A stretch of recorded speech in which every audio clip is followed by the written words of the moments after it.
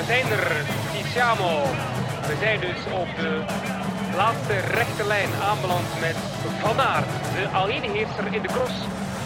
En dan gaat Fem van Empel onder in die beugel. Ja, Vos geeft het ook op. Was nou weg naar winst.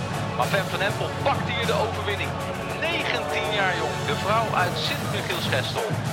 Dit is Kop over Kop met Sander Valentijn, Jan Hermsen, Jeroen van Bellegem en Bobby Traxel. Ja, welkom terug bij een nieuwe aflevering van Kop over Kop. Mijn naam is Sander Valentijn. We zijn er met Jeroen van Bellegem, Jan Hermsen en Bobby Traxel.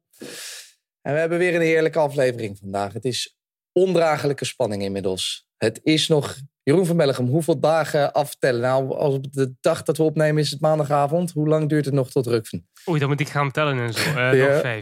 Nog 5. Nog vijf nachtjes slapen. En het is nog 1 nachtje slapen. En dan is de grote kop over kop Swift Ride. Powered by Swift.nl. Het is ik vind het misschien wel te veel, Jeroen. Het wordt me te veel druk in 1 week. Te veel druk. Maar kijk, jij bent de sweeper, dus jij hebt eigenlijk een heel belangrijke rol. Je hebt de rol voor mensen die het wat minder goed aan kunnen tempo morgen. Dus vandaag voor de mensen die luisteren. Vanavond 7:15 hè, gaat Sander Valentijn je meepakken naar de groep als je echt niet kan volgen. Nochtans, ik ben de leader, ik zal het heel rustig doen.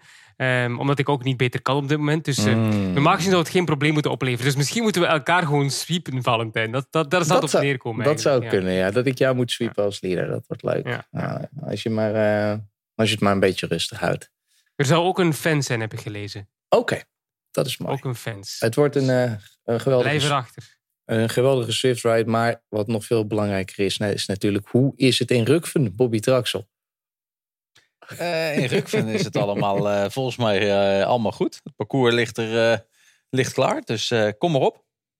Kom maar op. Mag niet komen. Hè. Dat is me nog een paar keer verteld. Dat ik niet mensen moeten aansporen om te komen. Want dat mag dus niet.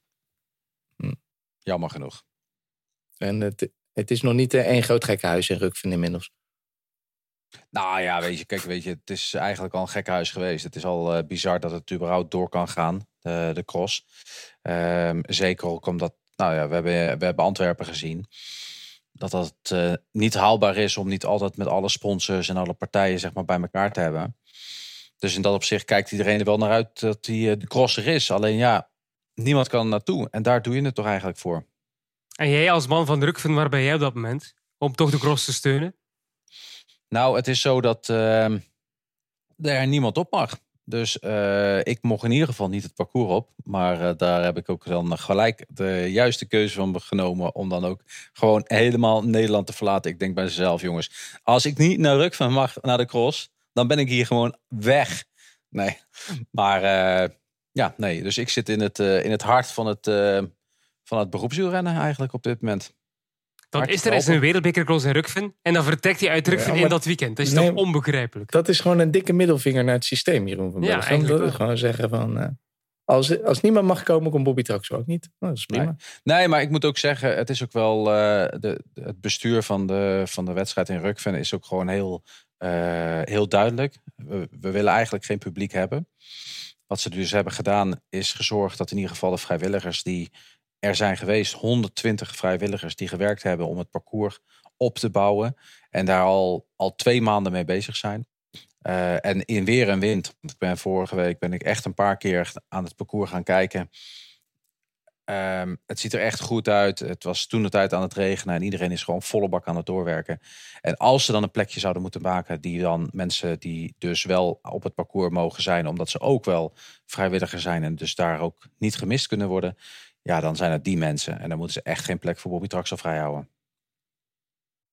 Mooi gesproken. Mooi gesproken. Het wordt in ieder geval genieten dit weekend. We gaan uitgebreid naar vooruitblikken. Voordat we dat gaan doen, gaan we eerst een paar andere dingen doen. We behandelen kort wat nieuws, zoals eigenlijk elke week. Daarna kijken we terug op de veldritten van het afgelopen weekend. Voornamelijk naar die sneeuwrit van afgelopen weekend in Italië. En dan gaan we aan het einde nog een item doen. Ranking the Stars, die heb je nu al een paar weken te goed van ons. Het gaat, als het goed is, nu een keertje echt gebeuren. Het wordt weer een prachtige aflevering. Genieten, zoals altijd, bij Kop over Kop.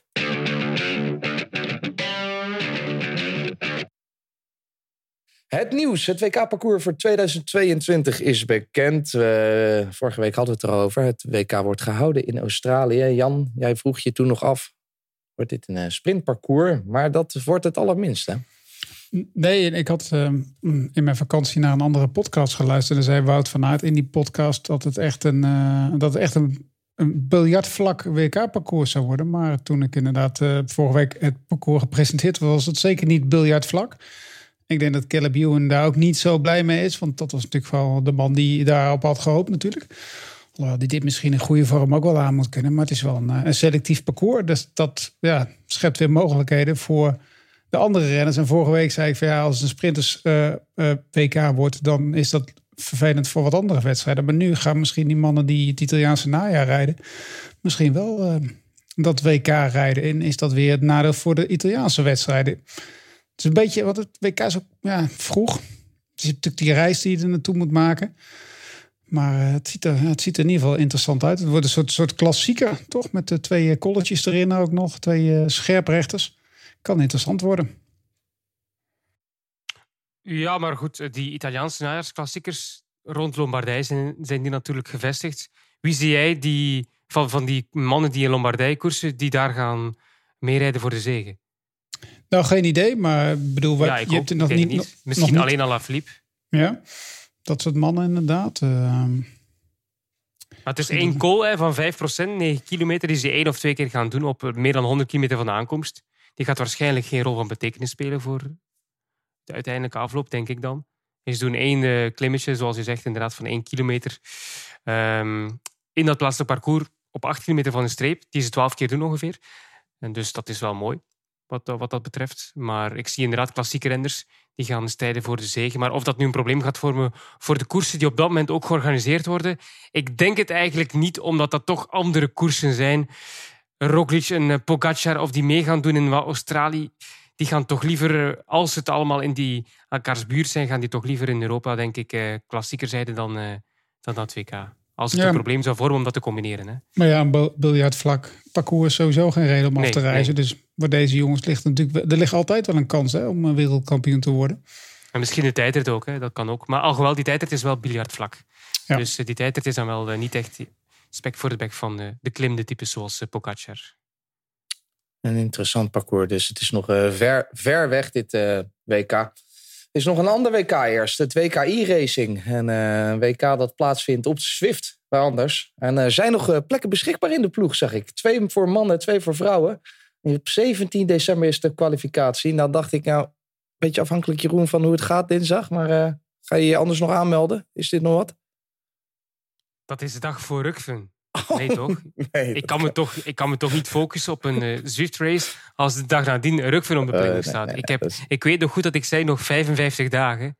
En dan zou het morgen zijn. Nee, daar ga ik niet mee kunnen op focussen. Nee. Beetje losrijden, joh. Gewoon een beetje losrijden daar. Ja, dat is voor jou is dan een piece of cake, man. Helmantel, als jij een Nederlander zou zijn, dan zou Helmantel jou gelijk opstellen, denk ik. En de assistent-bondscoach heeft hij ook nog. Hè? Het is al met Okkeloen erbij. Ja. Dus serieus, hoeveel gaat er mee eigenlijk voor de Nederlanders? Volgens mij 8 man. Volgens mij 2 mannen, 2 vrouwen. En dan er zijn er nu nog 4 plekken beschikbaar. En is het live op Eurosport te zien? Ik durf het niet met zekerheid te zeggen, maar het zou mij verbazen als dat niet zo is. Ik heb er nog niet van gehoord. Nee, maar ja, of jij dan? Nou goed. Of Jan, ik weet niet. Jan, heb jij er al iets van gehoord? Daar kan ik niks over zeggen op dit moment. We gaan snel verder. Met een transfer. Groenewegen. Hij gaat weg bij Team Jumbo-Visma. Hij stapt over naar Bike Exchange. Omdat er te weinig sportief perspectief is bij Team Jumbo-Visma. Bobby, ik zag deze niet helemaal aankomen. Jij bent goed ingevoerd, jij wel? Nou, ik moet zeggen dat ik hem niet... Ik snap het. Dus ik had het misschien ook gedaan als ik Groenewegen was. We hebben het er al een paar keer over gehad. Groenewegen in de Tour de France, dat zullen we echt niet meer gaan zien. Bij Jumbo-Visma. In die opzet had ik het wel verwacht. En zeiden wij eigenlijk ook op ons groepsapp natuurlijk van direct met z'n allen van goede keuze, verstandig, goede set. Dus in dat opzicht zag je hem dan misschien wel een klein beetje of voelde je het aankomen. En weinig perspectief bij Team Jumbo-Visma. Wel genoeg bij Bike Exchange voor hem? Ja, dat denk ik wel. Ik denk dat Bike Exchange überhaupt nog wel wat aankoop mag doen om in dezelfde categorie als Jumbo-Visma te komen, in de breedte zo sterk te zijn. Dus in dat geval zou daar zeker genoeg mogelijkheden zijn. Absoluut. En maar zeker ook voor sprinten. Voor hem ook, om daar met een goede lead-out... Nou, dat is iets waar ze wel voor moeten gaan werken. En waar ze echt wel naar moeten gaan kijken, inderdaad. Dat hij wel een goede lead-out krijgt. Maar voor hem zijn hier natuurlijk de mogelijkheden. En 3 jaar contract. Hè? Dus het is ook niet zo van... we gaan je even 1 jaar gebruiken. Of we gaan eens even kijken hoe dat werkt. Nee, we gaan ook gewoon 3 jaar werken... om ook wel eens een goede structuur neer te zetten. Dus dat is eigenlijk een verstandige keuze, vind ik. Ik denk dat Bike Exchange ook met de Australische invloed... en de manier van werken, wat relaxter... dat het ook wel bij Groenewegen past. Hij kwam Grendel tegen daar. Hè? Die had het een paar jaar geleden echt belangrijk was in de sprint voor een Mescage. Campbell Stewart, die nieuwe gast die ze hebben gehaald. Er zitten een paar jongens bij die hem goed kunnen ondersteunen, ook Groenewegen. Hij moet het alleen een beetje uitgevechten met Bling nu. Dat hoeft er niet, joh. Nee, dat zijn totaal andere renners ook natuurlijk ook. Maar, maar het is een goede ploeg, toch? Ik bedoel. Zeker, leuk. Mooi ploegje. En voor hem misschien ook wel lekker, Jan, zo'n nieuwe start. Want ik heb toch wel de indruk dat hij het sinds het ongeluk met Jacobsen toch lastiger heeft om weer helemaal in vorm te komen dan het slachtoffer zelf. Ja, daar wordt natuurlijk naar hem gekeken inderdaad. Alles wat hij doet, dat wordt onder een vergrootglas gelegd, op een negatief vergrootglas. En alles wat Jacobsen doet, wordt onder een positief vergrootglas gelegd. Dus ja, ik snap wel dat hij het te moeilijk mee heeft. Of het nou veel uitmaakt of hij nou van een Australische ploeg gaat rijden. Het is niet dat die jongen dan vervolgens 8 maanden van het jaar weg is. Maar hij heeft in ieder geval wat minder Nederlandse media om mee hangen. En dat is voor hem natuurlijk wel lekker. En zou de ploeg ook niet misschien stiekem een beetje blij zijn dat Groenewegen weg is? Want ja, als ik iemand op straat spreek in Rukven en je hebt het over Groenewegen, dan heb je het over de jongen die kwak uitdeelde, die doodskwak aandeelde. Terwijl dat eigenlijk, als je dat een beetje in perspectief bekijkt, helemaal niet zo was. Het waren gewoon de omstandigheden die daar kwamen. Dat je daar als ploeg en misschien als sponsor ook zoiets hebt van, zo'n jongen die toch een beetje besmet is, kun je dat zeggen tijdens deze COVID-verhalen. Maar dat die eigenlijk weg is. Ja, en het is natuurlijk ook een renner, Bobby, die ook nog een keer, dat klinkt een beetje raar, die gaat ook nog een keer, echt wel een keer zo'n momentje hebben. Het is niet dat Groenewegen, er gaat een keer een sprint worden waarin iemand in de hekken rijdt. Dat gaat echt wel, dat gebeurt altijd wel bij sprinters. En dan krijgt hij natuurlijk helemaal lading shit over zich heen. Dus ik snap wel dat ze daar bij Jumbo-Visma een beetje huiverig over zijn. Hij wordt natuurlijk, kijk, een sprinter wordt er niet in één keer het braafste jongetje van de klas natuurlijk, toch? Ik bedoel, dan kan hij net zo goed stoppen met fietsen eigenlijk. Het gaat natuurlijk weer gebeuren dat er wel iemand tegen de grond aankwakt ook. We hebben het erover gehad. Hè? Als sprinter, dan is het eigenlijk het motto wat Groenewegen altijd had. En waar ook t-shirts voor gemaakt waren. Die overigens niet meer te verkoop zijn bij zowel de kledingsponsor als van Jumbo-Visma als bij Jumbo-Visma in de webshop. Maar dat is podium of jodium. Ja, dat is ook nou eenmaal de enige manier hoe je het moet doen als sprinter. Dus ja, klinkt een beetje hard. Maar misschien heeft Jumbo-Visma daar ook wel het gevoel gehad van, ja, weet je, we gaan er het niet meer kunnen maken. En het is misschien voor onze uitstraling ook beter dat hij er is. En aan de andere kant 100% verstandig dat hij vertrekt. Omdat hij geen kans meer heeft om bijvoorbeeld op het hoogste niveau Tour de France ooit nog eens een keer een rit te gaan rijden. Laat ik het nog breder zeggen dan winnen. Dus in dat opzicht een goede keuze, denk ik, voor hem. Gaan we dan, dit bedenk ik me nu net, Jeroen, zometeen een sprint zien tussen Wout van Aert en Groenewegen, head-to-head in een massasprint. Die kans is groot. Zeker toch? Dat Van Aert misschien wel voor het groen gaat. Dus we zullen zien. Wordt leuk. Dat wordt genieten volgend jaar.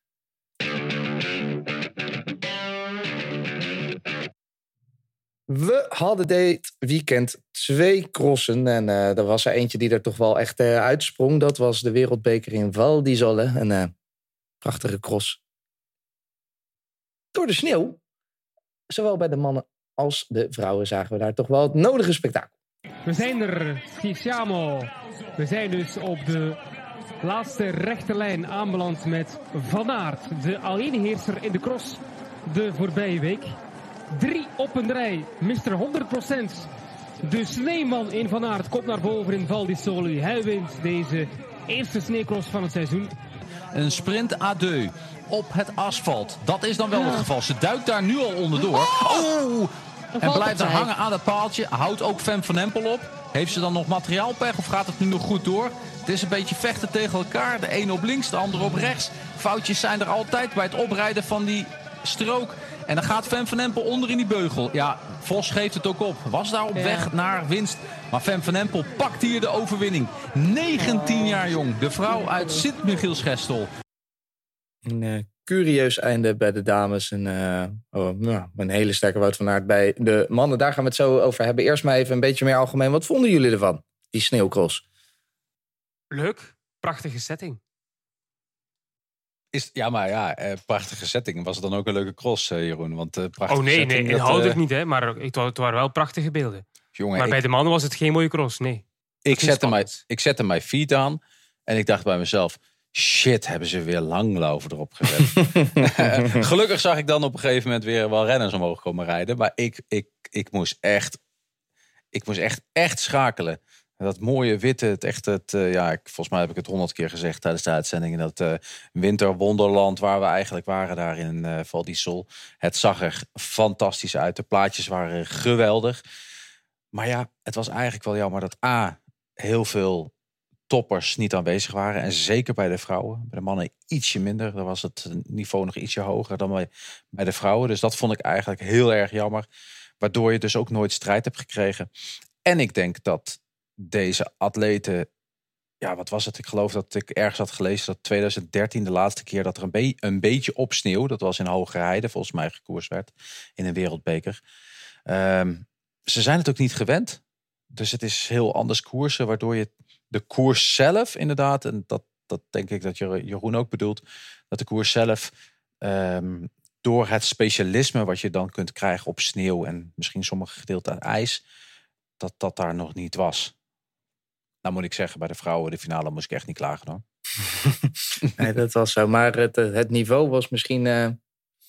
de koers zelf was dan inderdaad wat minder interessant. Vond je het nog wel echt crossen, Jeroen? Of was het meer een soort schaatsen skiën af en toe? Weet je zo? Nee, het was wel crossen. Hè? Ik bedoel, de beste in een normale veldrit kwamen nu ook naar boven. Hè? Het is niet zo dat het een totaal ander gegeven is. Het is wel zo dat het balanceren was op een dunne koord. Tussen genoeg gas geven, maar ook de remmende factor, omdat je niet te veel risico's wil nemen of je lichter. Dus je kon wel niet je volledige vermogen kwijt, omdat je op twee gedachten aan het hinken was. Ik vond het best interessant. Moest er nu wat meer spanning zijn bij de heren, was het geweldig geweest. Ik heb genoten van de vrouwenkoers. Ik heb denk ik mijn zoontje wakker gemaakt toen ik luid moest roepen bij die val van Vos in die laatste meters. Dus dat was wel geweldig. Het mag 1 keer op het jaar zo'n cross zijn voor mij. Ja, ik vind het wel leuk. En jij, Jan, vind je dit verhaling vatbaar? Als je het ooit op de Olympische Spelen wil gaan doen, dan heb ik daar wel een beetje een wat minder gevoel bij eigenlijk. Ik vind het inderdaad leuk om het 1 keer per jaar te doen en andere crossen als het een keer sneeuwt is mooi meegenomen. Het is wel spektakel, maar is het cross? Ja, het is natuurlijk wel cross omdat dezelfde mannen ook goed zijn. Maar of ik nou echt naar cross heb zitten kijken, ik heb ook wel een beetje naar sterrendans op het ijs zitten kijken. Ik weet niet zo goed. Ik weet niet zo goed of dit nou de sport een internationaal karakter gaat geven. Misschien wel, maar dan wordt het iets heel anders. En dan gaat de blubbercross, waar we allemaal zo van houden, straks alleen maar op sneeuw gereden worden. Als het een echt Olympische sport gaat worden. Ik weet niet zo goed. Ik heb er een beetje een mixed gevoel bij eigenlijk. Ik weet niet zo goed wat ik ermee moet. Ik vond het een leuk experiment. Maar dit het ultieme test-event is om het straks op de Olympische Spelen door te laten gaan. Dat heb ik niet gezien eigenlijk ook. Hoe denken jullie daarover, Bobby en Jeroen? Want ik vroeg me ook af, zou het IOC hier nou van echt onder de indruk zijn?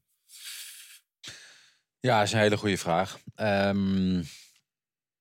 Waar ik je natuurlijk ook geen optie of niet kan vertellen wat het IOC daarvan vindt. Ik denk dat iedereen heel tevreden was over de plaatjes. Dat is vaak ook heel erg belangrijk, moet ik eerlijk zeggen. Maar het allerbelangrijkste... Ik ben het wel redelijk eens met Jan, hoor. Het is te specialistisch. Dus eigenlijk een echte specialist zou hier dus echt wel een groot voordeel op hebben. En dat betekent dat niet altijd zomaar de beste hoeft te winnen. Wel in die omstandigheden. Hè? Dus in dat opzicht is dat wel goed. Maar dat hebben we toch van gisteren niet gezien? Dat er een specialist was die normaal niet zou meedoen en nu wel? Nee, maar dat bedoel ik. Dat zag je dus. Daardoor was het eigenlijk niet spannend. Daardoor vielen ze te vaak. En dat was bij de vrouwen ook echt wel het geval. Dus ik denk dat als dit Olympisch wordt, dat er renners gaan zijn die hier specialistisch op gaan worden. Alhoewel, bij jou in de top 10, Jeroen, 6e, een Zwitser.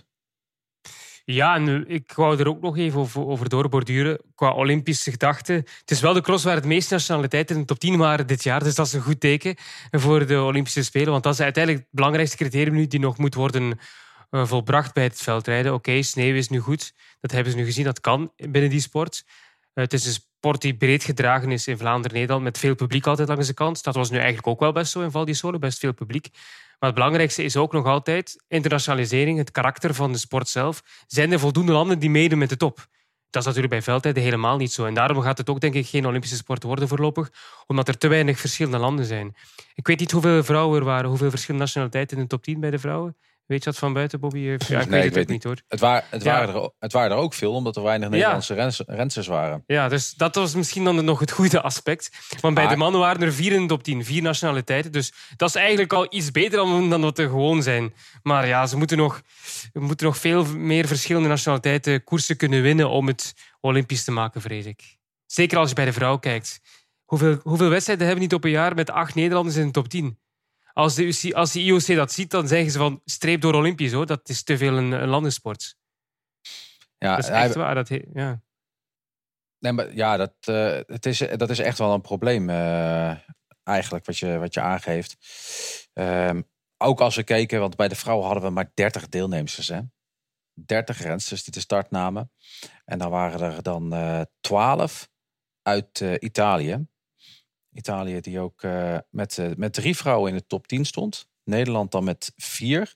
Dan hadden we een Belgische, een Française en een Canadese. Dus ik denk dat het ook maar nog de beste deden niet mee, internationaal...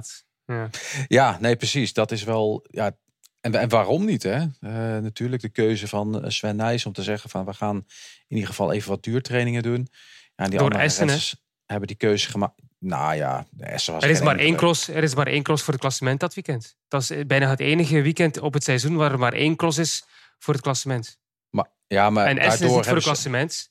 Nee. Dus daarom, er is maar 1 cross. Wereldbekercross, 16 manches op een jaar. Eentje missen is niet erg. Voor de rest mis je geen klassementen. Dat is de grote reden. Nou, maar het zijn maar 15 manches door het wegvallen van Antwerpen. Oké, maar dan nog. Maar dan nog, hè, weet je, Brandt komt niet eens in de problemen.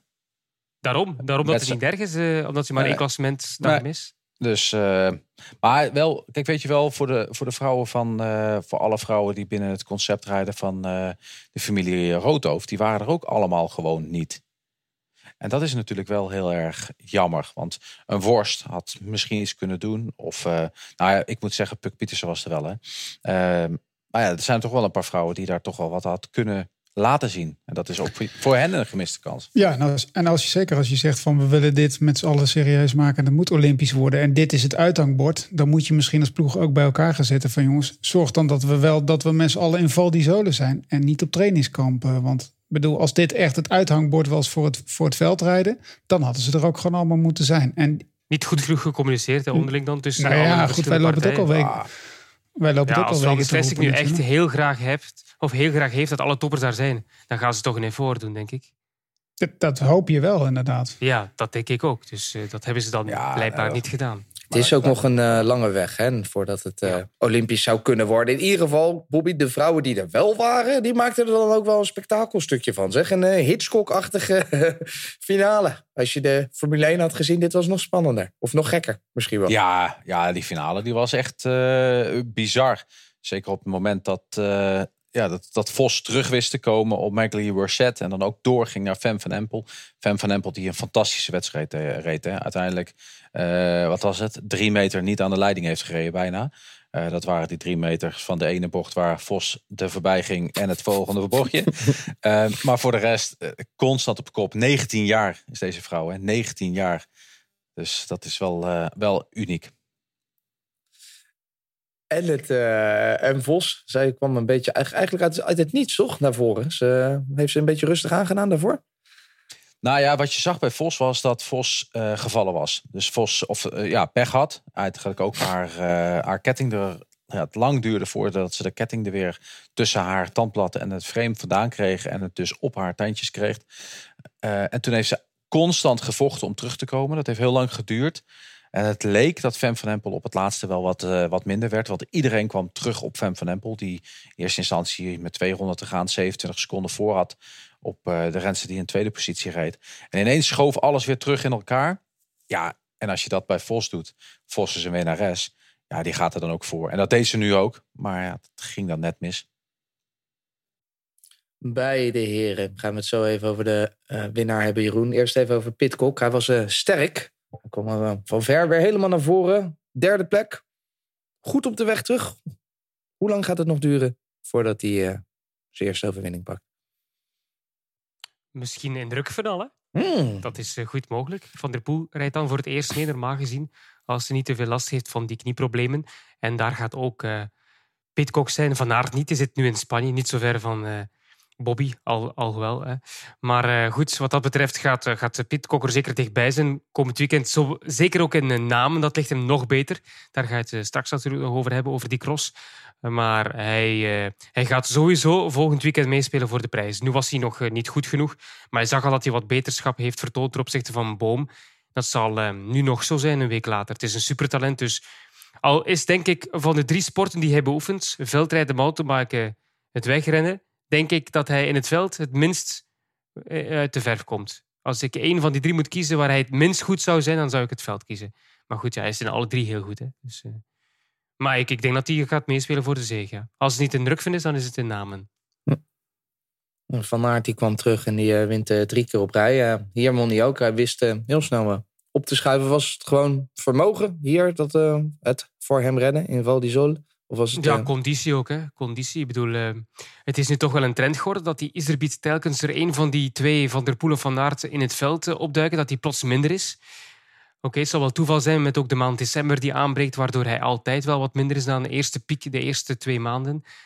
Maar het is weer een minder Iserbyt. Aert zit niet mee. En dan moet je het hebben van een Pidcock die nog niet op topniveau is. En dan weet je wel hoe laat het is. Hè. Van Toernout, ja, dat is ook een goede renner. Maar om nu tegen Van Aert het op te nemen, hij is gewoon heel goed in conditie. Beter dan hij had gedacht. Maar ik wil eerst afwachten. Ik vind het jammer dat hij nu niet in de Rukven is. Want dan konden we ook al meteen zien, is hij echt zo goed of is het gewoon de tegenstand die minder is nu? Dat gaan we alleen maar zien als Van der Poel terug is. Dat is 26 december, Dendermonde. En waren die lichtgewichten ook een beetje het nadeel in de sneeuw misschien ook? Want die glibben er wel het meeste. Hè? Slechte start ook van Pidcock. Pidcock is ook 30 geworden. Maar Pidcock, weet je, dat wilde ik eigenlijk ook zeggen. Hè? Waarom Pidcock heeft toch eigenlijk wel goed teruggekomen. Ik denk dat het ook op een parcours zoals in Val d'Isole, waar je het gevaarlijk is, of gevaarlijker is of meer glibberen en glijden is, dat als jij wat verder in de startrij staat, dat het lastiger is. Omdat je dan van verder terug moet komen en dan rij je alleen maar renners voor je waar je dan niet langs kunt of niet de juiste lijn kunt nemen. Dus dat is punt 1. Stonden allebei ver, hè? Van Aert stond ook ver. Die stond ook niet op de eerste rij. Dus, nee, op de tweede. En maar Pidcock op 4. Vierde rij? Ja, omdat hij specialist is op een andere discipline, mag hij op de 4e rij starten. Dus dat is wel echt een degelijk verschil. Hè? We kunnen uiteindelijk, als er eentje als Bastaans, Vincent Bastaans stond volgens mij voor Wout van Aert bij de start. En als hij 1 seconde aan de kant gaat, is hij er voorbij en dan hoppakee. Maar een ander punt wat heel belangrijk was, en ik weet niet of het is opgevallen, maar Wout van Aert was degene die het langste en de meeste inrijdtijd heeft genomen. Die heeft echt zo lang staan inrijden. Dat was echt de laatste man die van het veld afging voordat de vrouwen van start gingen. En echt tot 5 rondes. Ja, maar ook echt gewoon op elk moment een keer stoppen, een keer terugrijden en nog een keer kijken. Een keer een ander bochtje of een andere manier aansnijden. Dus ook echt specialistisch bezig met hetgeen waar hij mee bezig is. Aan de andere kant had Wout van Aert dan ook weer een nadeel. En dat was dat hij Essen reed een dag van tevoren. Zij moest wel verkennen ook, toch? Dan. Ja, hij moest het waarschijnlijk zijn benen een beetje losrijden tijdens die. Maar tijdens de verkenning ging hij ook een paar keer echt hard onderuit, hoor. Dat ik dacht van, dit is oppassen. En eigenlijk ging dat op 1 flinke valpartij na redelijk goed in de wedstrijd zelf. NS was ook geen probleem voor Wout van Aert. Daar won hij ook. Bij de vrouwen won eens een keer niet een Nederlandse Bobby. De piepjonge Zoe Bakstedt. dat er geen Nederlandse won. Dat was misschien wel een keertje te verwachten in Essen. Maar dat zij won, was dat ook te voorspellen? Nou ja, om te beginnen, Essen. Wat ik zei over Val di Sol. Ik dacht dat we naar wintersport gingen kijken. Is cross dan ook wel een klein beetje. Maar ik bedoel het dan in het manier van langlopen. Essen dacht ik daar een veldloop keek. Voor de vrouwen in ieder geval. Een halve ronde werd op zijn minst gelopen door de vrouwen. Dat er geen een Nederlandse vrouw ging winnen. Dat was wel te verwachten. Want er waren bijna geen vrouwen. Het waren wel een hoop Nederlandse vrouwen. Maar dat waren niet van het niveau die daar de wedstrijd zouden kunnen winnen. En dat Bakstedt daar wint. Ja, het was zeker een optie. We hadden dat al gezien. Ze rijdt al heel erg goed. 17 jaar. Hè? Dag daarna wint Fem van Empel 19 jaar. Maar deze Bakstedt is 17 jaar. Super jong. Junioren wereldkampioen op de wegrit in Leuven. Tweede op de tijdrit. Vorig jaar al Europees kampioen geworden in Tabor. Dus ja, het is echt een topper die eraan komt. En was ook wel een parcours voor haar. Ze liet ook zien in dit soort wedstrijden waar de toppers er niet zijn, kan zij meedoen voor de prijzen. En een prachtige overwinning van de Zoe Bakstedt. Heel knap. 2 jonge dames dus die wonnen dit weekend en 2 keer. En het bijzondere, sorry dat ik je onderbreek, Sander. Het bijzondere, beide keren zijn deze vrouwen over de 51 minuten koers gegaan. En dan zeg je van, nou Bobby, dat klinkt alsof het speciaal is. En dat is het zo. De wedstrijden moeten eigenlijk zo dicht mogelijk bij de 45 minuten zijn bij de vrouwen. Bij de mannen is dat een uur. Ja, en over de 51 minuten is zeker niet zo dichtbij mogelijk als van de 45. Dus zeker ook dat het een langere wedstrijd is geweest, maakt het nog iets specialer dat deze jonge vrouwen weten te winnen.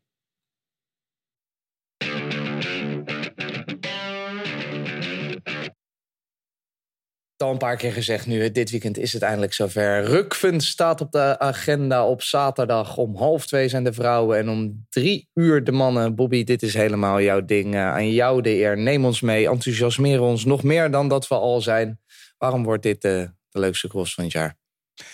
Nou ja, weet je, ga ik het gelijk weer een beetje klein maken. Maar de leukste cross van het jaar, uiteindelijk heb je daar 3 ingrediënten voor nodig. De weersomstandigheden, je hebt het parcours nodig en je hebt de renners of rensters nodig die het mooi maken. Mag het kritisch zijn en dat het 2 op 3 gaat zijn? 2 op 3? Ja, het weer gaat fantastisch zijn. Dat is echt, heb je gelijk in. Nee, ik bedoel, het weer is fantastisch. En de renners en de rensters die zullen er ook heel goed zijn. Maar ik heb het over het parcours. Is dat niet... ik las toch dat het een beetje soms te saai is? Of deel je die mening helemaal niet? Nou, saai. Kijk, uiteindelijk wilde ik zeggen dat als het weer te goed is, dan is dat dus niet van de medestanders. Dus daardoor dacht ik van dat is het niet. Want als het deze week staat te regenen, dan krijg je daar een modderpoel. En dan krijg je de omstandigheden zoals we misschien in Essen zagen, dat je al veel moet gaan lopen. Ik moet zeggen dat er een aantal hele mooie technische gedeeltes bij zitten. Er zitten 2 mooie trappen bij waar we op moeten. Het is misschien een carousel. De carousel is er. Dat is eigenlijk een verzinsel van Camille van den Berg. Camille van den Berg, de coach van de vrouwen van 777.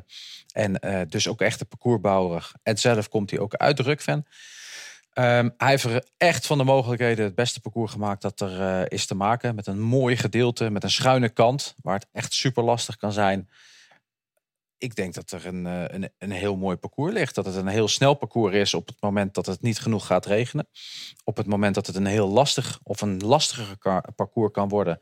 Op het moment dat de komende dagen geregend worden. Ik moet ook stellen dat ook de nieuwelingen en de junioren, zowel mannen als vrouwen, gaan koersen in Rukven. Dat zie je ook niet overal.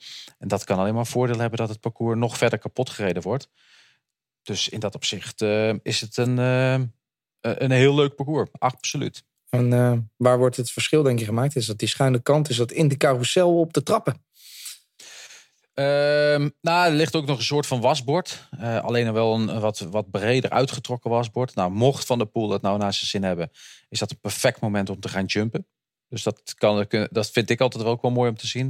Ik heb de verkenning gedaan met Twan van Gent, voormalige BMX wereldkampioen, die daar zijn lol op kon.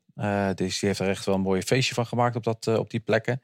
Dus ik hoop eigenlijk dat we dat ook gaan zien. Want dat is voor spektakel gewoon mooi om te zien.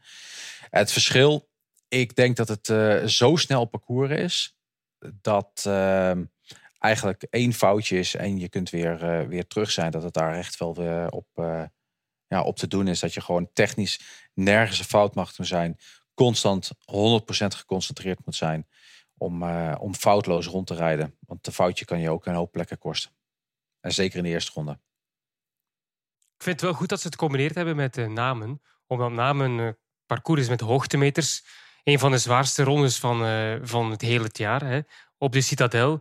Veel hoogtemeters altijd modder, of toch heel vaak. Kasseitjes. En dan heb je een snelle technische cross daarnaast als het mooi weer is. Hè. Dus ik vind het wel goed dat er op die manier 2 verschillende soorten crossen gecombineerd worden. Dat je niet Namen en Gaver hetzelfde weekend hebt. Maar zo gaat het helemaal niet, joh. Zo werkt het helemaal niet, Jeroen. Nee, maar het is nu wel toevallig dat het zo is. Precies, het is gewoon puur toeval. Het is zo dat Rukven had normaal gesproken op 5 december de cross gehad. En de cross van Antwerpen zou plaats hebben gevonden op aanstaande zaterdag.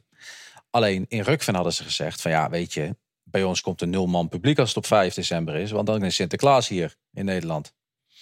En daardoor heeft Rukven gezegd, ja, 5 december organiseren heeft geen enkele kans. En toen is er een akkoord gesloten met Antwerpen van hey, weet je, dan ruilen we. Antwerpen zag dan veel meer positiviteit in een zondagcross ten opzichte van een zaterdagcross. En daardoor is er geruild op de kalender. En er staat Rukven nu op een zaterdag. En, nee, maar het komt wel goed uit, dat bedoel ik. Het komt zeker. Soorten crossen. Het is niet de bedoeling, maar... Ja. En ook goed, want uiteindelijk is het makkelijker te combineren voor een hoop renners. Hè. Ik denk ook dat dat een van de redenen is waarom Pidcock nu wel doorgaat. En ik had misschien ook nog wel gehoopt dat Wout van Aert had gezegd van nou, we gaan nog een weekje door om nog 2 wereldbekers te kunnen rijden. Veel punten kunnen pakken. Misschien nog een plekje kunnen opschuiven in de ranking voor de startplaats met een mogelijk wereldkampioenschap. Daar denkt hij misschien helemaal niet aan, maar oké. Daar hoop je dan ook een klein beetje op als organisator. Het is nu al een paar keer gevallen, Jeroen. Mathieu van der Poel komt terug in het veld. Ik kan je weer allerlei woorden in de mond leggen. Maar wat denk je dat we gaan zien van hem daar? Volgens mij gaat hij Rukven meteen winnen op dat parcours. Het is natuurlijk, ik weet niet hoe het parcours erbij ligt nu. Is het heel drassig of valt het mee? Gaat het deze week mooi weer zijn in Nederland? Gaat het snel en technisch zijn of gaat het echt bagger zijn? Daar heb ik geen idee over. Maar als het snel technisch is, dan is het Van der Poel all the way. En als het wat meer bagger is, gaat het toch afwachten zijn hoe zijn conditie is. Zondag in Namen gaat hij wel serieus wat tegenstand hebben van een Toonaerts en van Pidcock, dat denk ik wel. Zondag gaat hij het moeilijker krijgen dan zaterdag, als zaterdag een snelle technische cross wordt.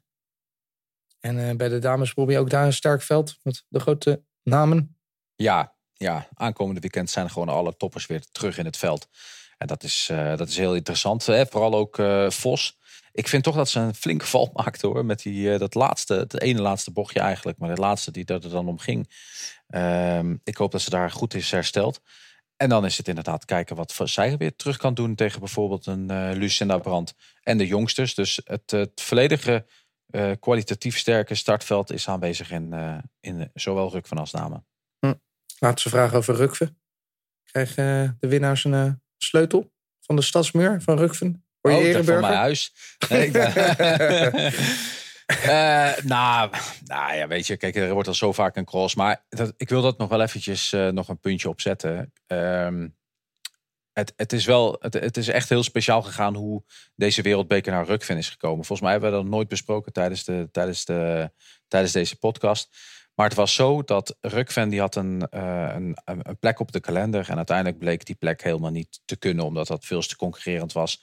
Met een heel weekend vol met klassementscrossen.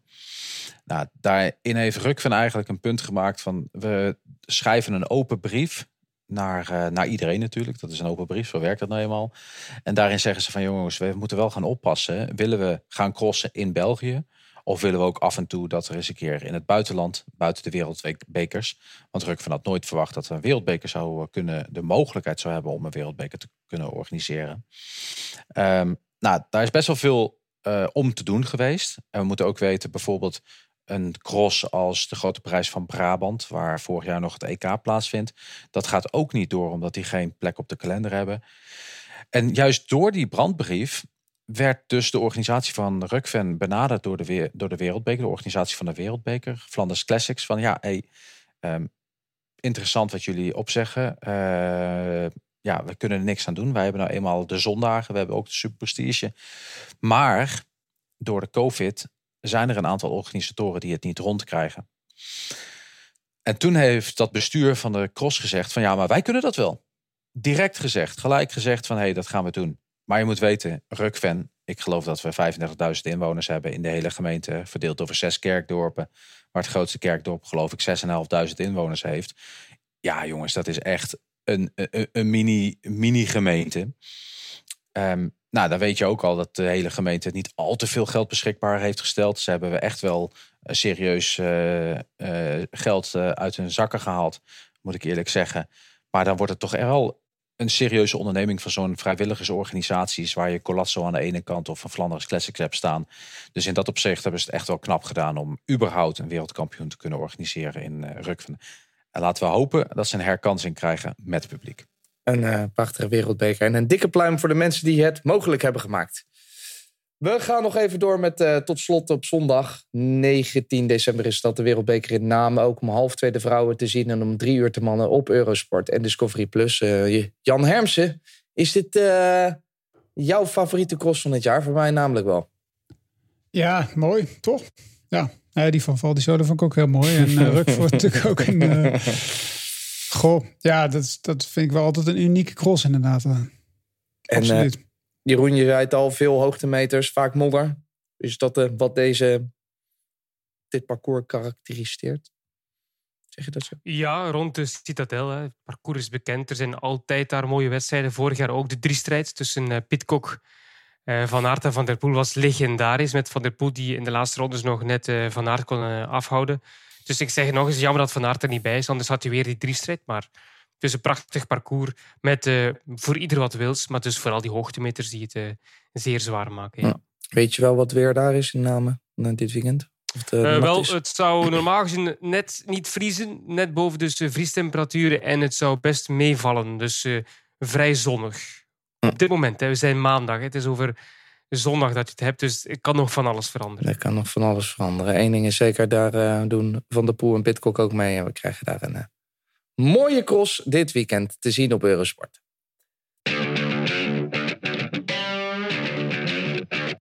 We gaan door, jongens. Ons item. Ik heb hem nou al een paar weken beloofd. En nu gaan we het echt een keertje doen. Ranking the Stars. Ik heb een lijstje met namen. Een paar namen van renners van het afgelopen jaar. Jullie gaan ze sterren geven. 0 tot 5 sterren. Je mag een renner... 0 mocht ook.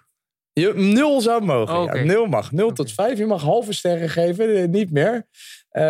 Ik wil ook graag even weten waarom je dan dat aantal sterren geeft aan de betreffende naam. Als het me te lang duurt, dan heb ik zoals altijd mijn favoriete hornbeatbussertje er tussendoor, zodat we snel door kunnen. We kunnen niet te lang bij iedereen stilstaan, maar laten we maar gewoon eens beginnen bij het begin. Jan Hermsen, Primož Roglič. Hoeveel sterren krijgt hij van jou? 5 sterren. Oh. Ja. Dat vind ik interessant, Jan. Dat mag je dat ik wil eens, ik wil ook eens luisteren. Dus kan niet beter.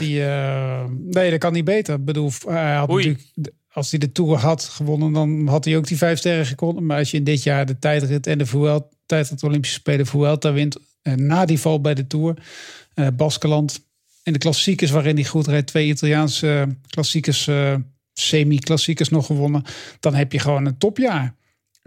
Dan getuig je van supergoed. Ja, ik bedoel, hoe moet je anders aan 5 sterren komen? Zou je bijna zeggen. Alleen Pogacar, maar die stond helaas niet in het lijstje. Of verklap ik nu iets heel goed? Nee, dat is helemaal goed. Goed. En Alaphilippe misschien. Maar dat zijn de mannen die wat mij betreft de 5 sterren krijgen. Ik vind Roglič vind ik uitermate knap. Ik bedoel, dat hij de Vuelta winnen is misschien niet zo knap. Maar die tijdrit op de Olympische Spelen na de Tour vind ik uitzonderlijk. Kunnen jullie leven met deze uitleg? Ik kan ermee leven, dat wel. Ja, ik ga er niet van sterven. Maar 5 op 5, nee. Als je in de eendagsklassiekers, Lombardije, WK, Luik tekort komt, als in de grootste doelstelling van het jaar de Tour, ja, oké, door een val, maar ja, dat gebeurt niet eenmaal in de koers. Als je dan de Tour niet kan winnen, dan kun je toch geen 5 op 5 halen. Maar ze terugkomt wel... Ik heb hem een 4 gegeven. Ik ook.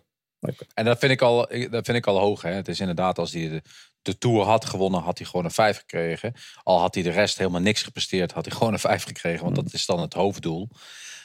Maar ik ben het volledig met Jan eens. Hè. Hij heeft een fantastisch seizoen gereden. Weer komt op een bepaalde momenten komt hij dan misschien een beetje tekort. Maar 5 op 5, ja, dat is het uitmuntend. Dat is, 10 krijg je bij mij ook niet heel snel. Wat krijgt Alejandro Valverde van jou, Bobby Traxel? Nou ja, dat vond ik misschien wel de allermoeilijkste van jouw lijstje dat je gemaakt hebt. En als je me net toelaat om het uit te leggen, dan zal ik het, dan pak ik die tijd gewoon eventjes. Die bussen komt toch pas aan het einde en dan heb ik misschien nog geen eens een ster gegeven. Tot morgen, hè, jongens. Ja, precies. Nee, maar Valverde, waar ga je Valverde op een cijfer opgeven? Op basis van wat hij gepresteerd heeft of het verleden? Of op wat hij doet op zijn leeftijd? Want ja, ik heb dezelfde leeftijd als Valverde. Maar ik zou echt absoluut dit niet kunnen. Dan zou hij dus wel 5 op 5 krijgen, zeg maar. Maar ja, Valverde heeft gewoon leuk gereden. Is weer interessant geweest voor het wielrennen. Is absoluut niet de Valverde meer van voor de coronaperiode. Dat moeten we misschien niet bij zeggen. Maar is wel altijd nog steeds interessant om te zien. En daarom heb ik het eigenlijk in het midden gelaten. En heb ik hem een 3 gegeven. 3 sterren van de 5. 3 uit 5. Nou had ik wel gerekend dat 1, 2, 3, 4, 5 was. Dus misschien moet ik 2,5 geven. Op basis dat de 0 ook nog wel meer wordt geteld. Dus dan zou het 2,5 zijn. Ja. Fronsje wenkbrauw, Jeroen van Bellegem. Ik heb een 4 gegeven. Zo? Waarom zoveel? Ja, maar... Evenveel als Roglic. 2020, hè? Ja, maar je moet het niet zo vergelijken. Hè? Anders kun je ook, moet je Tim de Klerk 0 geven, bij wijze van spreken. Je moet het volgens zijn eigen capaciteiten bekijken. Hij is, zoals Bobby zegt, voorbij de 40. Hij heeft een dramatisch jaar gehad, 2020. Was dramatisch voor Alejandro Valverde. En wat heeft hij dit jaar gepresteerd? Top 5 in alle Ardennes-klassiekers. Hè? Doe dat maar eens, hè? Ritzege Dauphiné, opgave Vuelta. Hij was heel goed toen, maar oké, gevallen. En dan 5 nog eens Lombardije. Ja, voor mij is dat een 4 op 5. Als je dat kan op die leeftijd, terug naar het hoogste niveau. Ja, ik ben heel positief. Maar we hebben gezien, Jeroen, dat leeftijd niet alles is, hè? Nee, Rebellin gaat ook nog door, hè? dit is weer een kleine sneer naar de marathontijd, heb ik zo het gevoel. Nee. Kan wel eens gebeuren. Leeftijd is niet altijd alles. Dit moet er makkelijker zijn geweest voor jou dan in ieder geval, Jeroen van Bellegem. Mathieu van der Poel, een echte Belg. Daar heb ik getwijfeld. 3,5 of 4. Zijn grootste doelstellingen waren de klassiekers. Geen monument gewonnen. Het WK. Niet gewonnen. Geen medailles op het WK. Olympische Spelen. Gevallen door zijn eigen fout. Dat kun je toch wel stellen nu. Hè. Moet je dan veel punten geven? Hij heeft een fantastische toerweek gehad. Mag zeker gezegd worden. Een van de mooiste etappes van het seizoen misschien wel, die tweede. Hij heeft Strade Bianche gewonnen. Maar is dat voldoende voor een wereldtopper als Van der Poel? Daarom heb ik 3,5 gegeven. Het is misschien best streng, maar ik vind ja, als je zo'n talent bent, moet je meer halen dan dit seizoen. Ik ben benieuwd wat de anderen zeggen. Nee, daar ben ik helemaal mee eens. Ik durfde er misschien zelfs nog wel een beetje onder te gaan zitten. Inderdaad. Want als je zegt, hij moet elk jaar een monument winnen. Hij wilde Olympisch kampioen worden. Hij heeft in Tirreno een fantastische rit gereden, waarin hij vervolgens de kans op Milaan-San Remo om zeep helpt. Het was een heel hard jaar voor hem, denk ik ook. Ik bedoel, het is echt... de Olympische Spelen waren alles. En dat werd natuurlijk één grote sof werd dat. En wat ik nu ook een paar keer al lees in commentaren van andere renners, die kijken toch een beetje met gemengde gevoelens naar ik heb ook de biografie van Alaphilippe gelezen. Die had het over de gele week van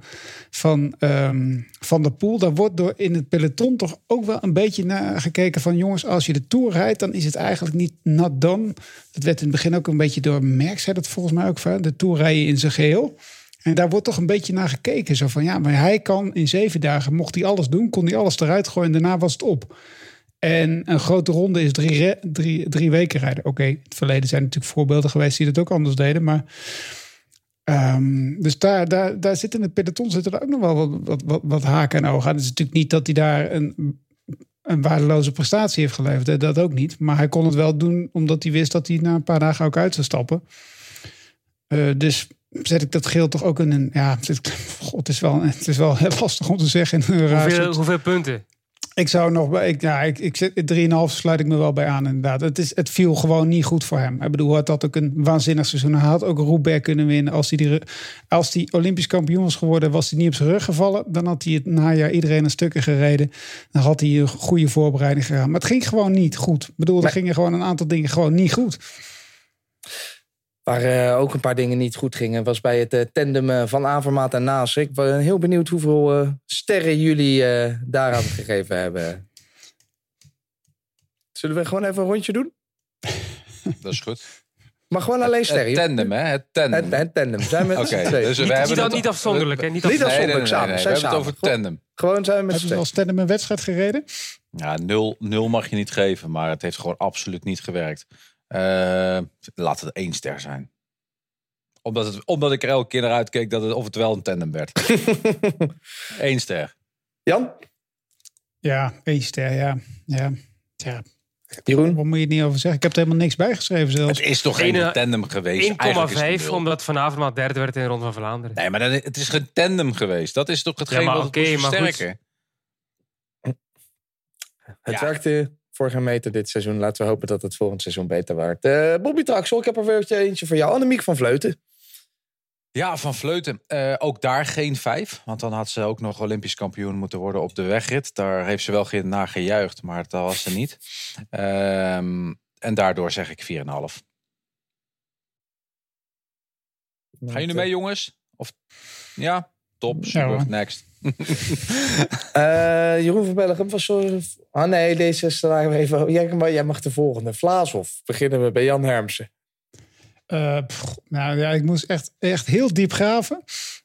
Maar die jongen wordt 4e in de Giro. Hij wordt 2e in Parijs-Nice. Hij was onzichtbaar in de Vuelta. Hij heeft een paar aardige leuke ereplaatsen bij elkaar gereden. En voor een renner van zijn doen... Ja, laten we hem dan gewoon maar een 3,5 geven.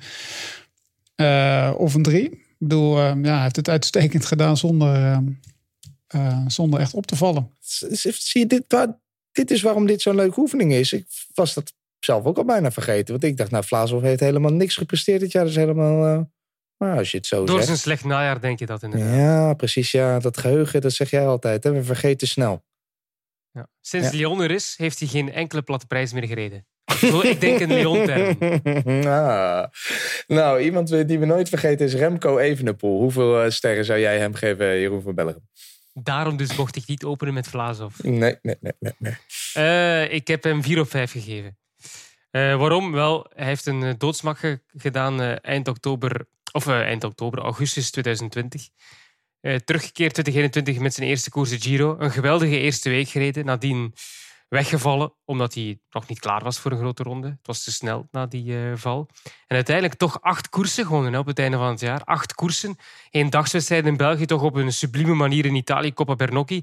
En 5 medailles in de 6 kampioenschappen.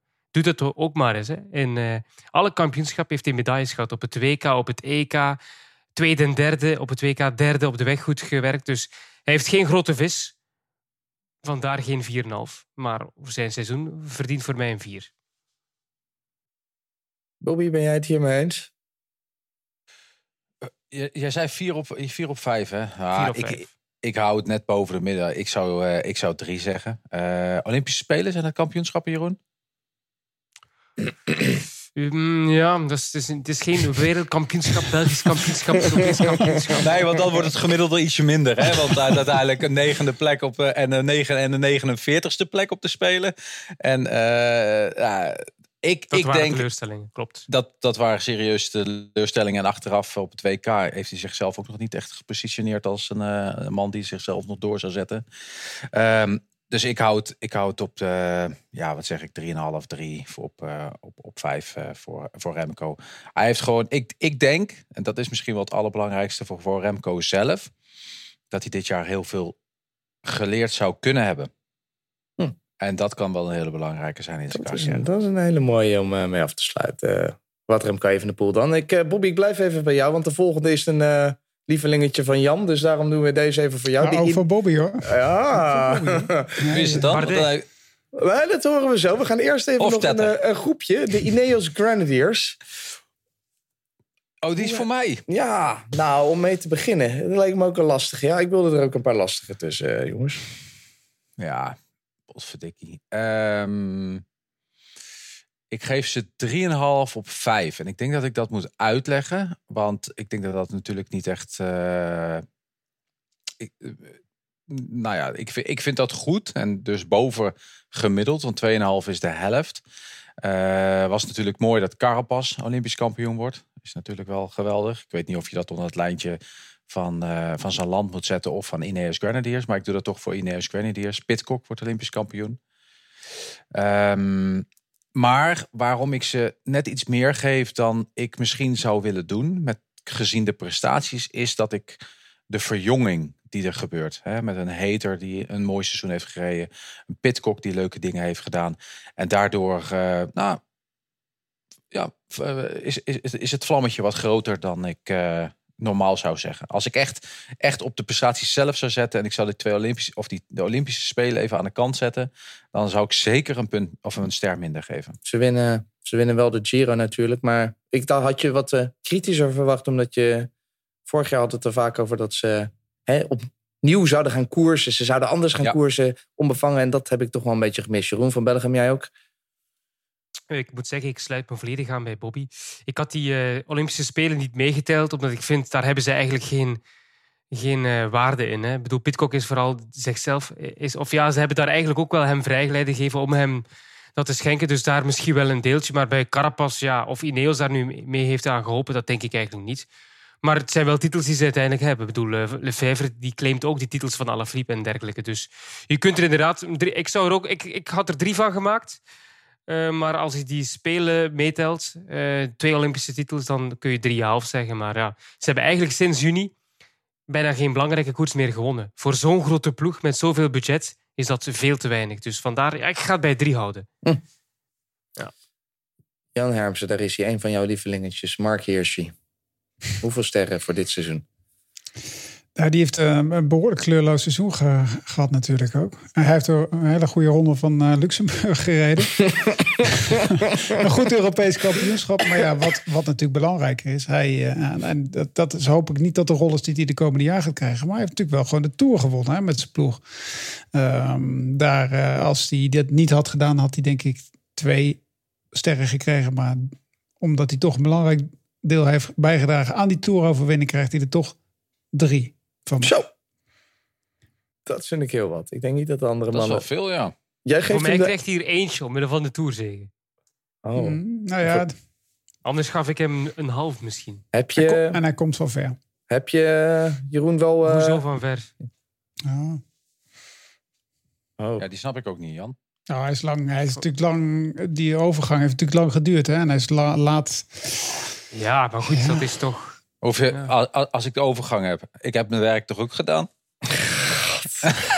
Nee, maar je gaat toch over en je gaat toch gewoon doortrainen.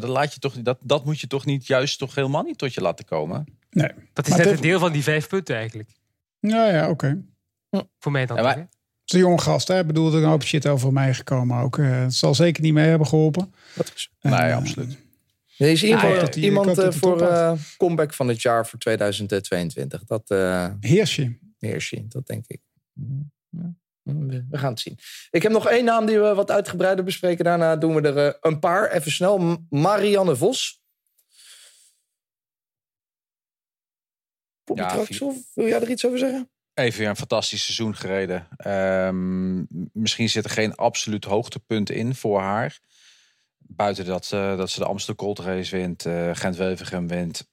Niet een Olympische Spelen of allemaal dat soort zaken. Maar misschien is het daar ook 5e op de Spelen, 2e op het WK, 2e in Parijs-Roubaix. Dus misschien allemaal net niet het puntje om dat te pakken. Maar 4 op 5 zeker. Tot slot, jongens, een speedrondje. Hierbij mag je even heel snel... wil ik van 1 iemand een aantal sterren horen en waarom. Jeroen, begin even bij jou, Peter Sagan. 2. En moet ik zeggen waarom? Ja, waarom? 1 etappezege in de Giro, vandaar 2. En voor het overige pech gehad met die corona, waardoor hij dus niet 1 krijgt, maar wel 2. Maar te min. Jan Hermsen, Arnaud Démare. Bij overval ik je, hè? Een 2. 2. Echt een dramajaar. Wel goed, wel positief afgesloten in Parijs Tours, maar helemaal niks eigenlijk. Wilco Kelderman, Bobby Traxel? 2,5.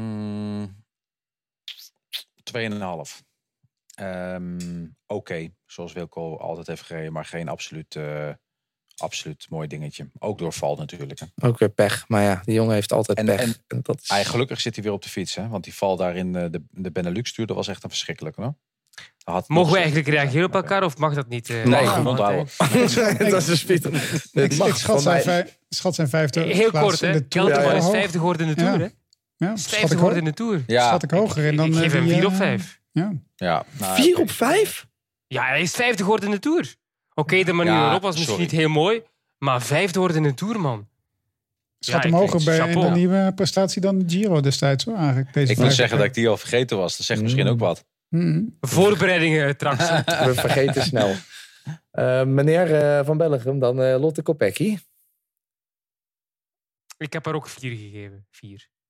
Maar eigenlijk wou ik 3,5 geven tot ze dan wereldkampioen werd. Baanrennen. Maar ja, op de grote afspraken, het WK in eigen land, de Olympische Spelen, niet thuis gehouden. Dus ik wou haar eigenlijk minder geven, maar ja, ze heeft voor het overige wel een goed seizoen gedraaid. Dus ja. Een van jouw favorietjes, Jan Hermsen, Hugo Hof, staat daar?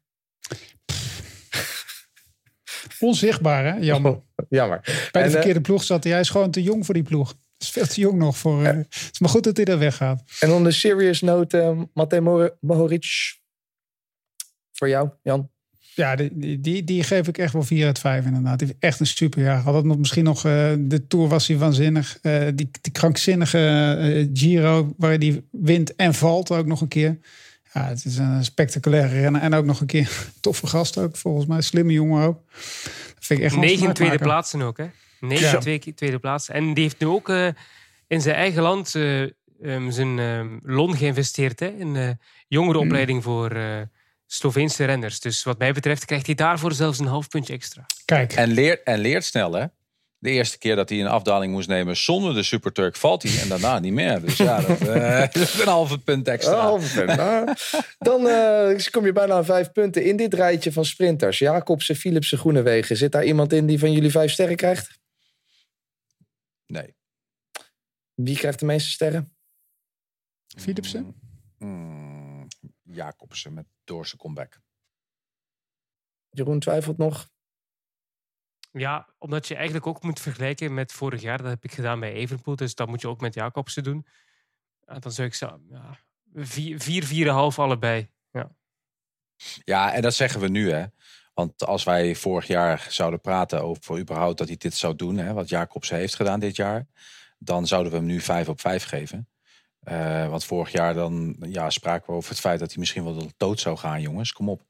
Dus, maar goed, juist daarom zou je zeggen inderdaad, en net wat ik zeg, 5 geef ik nooit.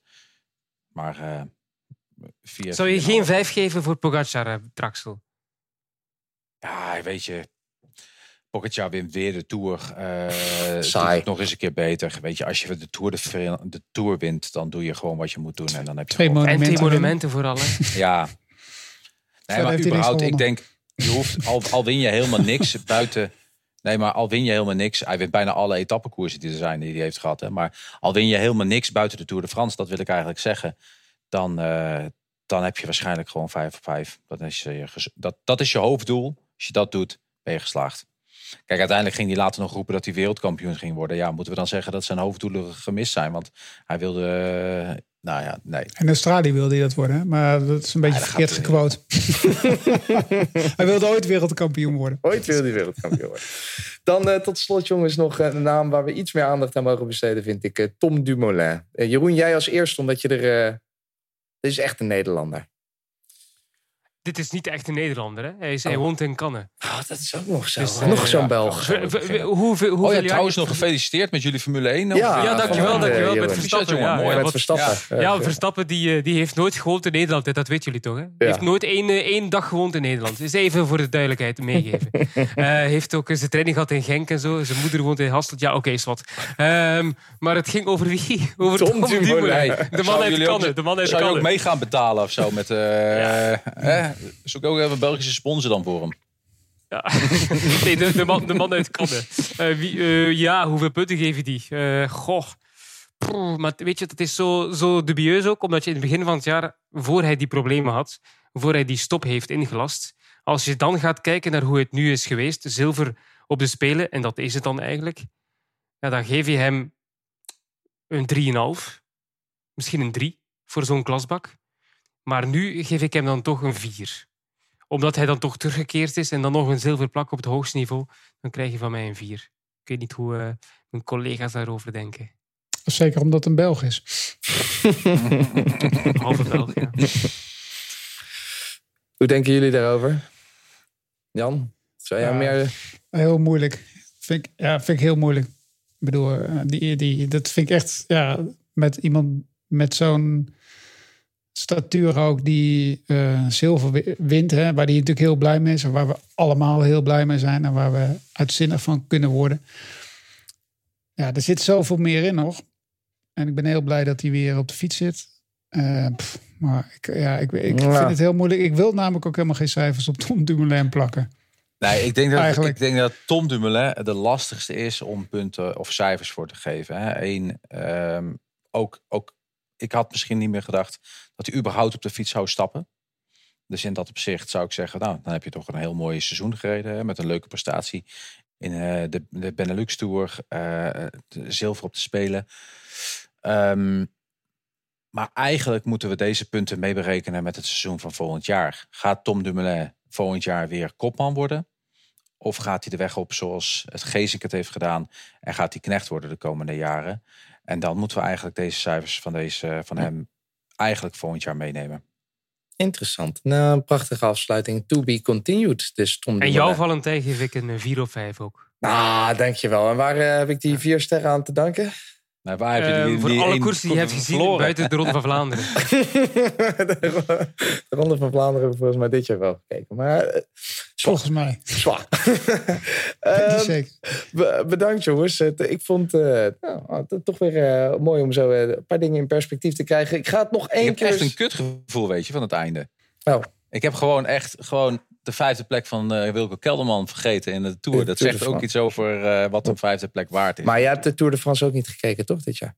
Nee, nooit, niks. Nee. Volgend jaar misschien weer. Dit weekend zien we op zaterdag de cross in Rukve en op zondag de Wereldbeker inname. Allebei vanaf 1:30, dus de dames. Om 3:00 zien we de heren te zien op Eurosport 1 en op Discovery+. Mocht je dit nou horen voor dinsdag 7:15... vergeet je dan ook niet even aan te melden voor onze Swift Ride. Kom gezellig samen met Jeroen van Bellegem fietsen. Kom je achterop, ik kom je halen en breng je terug naar de grote patron van Kop Over Kop. En heb je geen Swift of geen zin om te fietsen, dan kan je gewoon volgende week weer luisteren naar Kop Over Kop. Tot volgende week.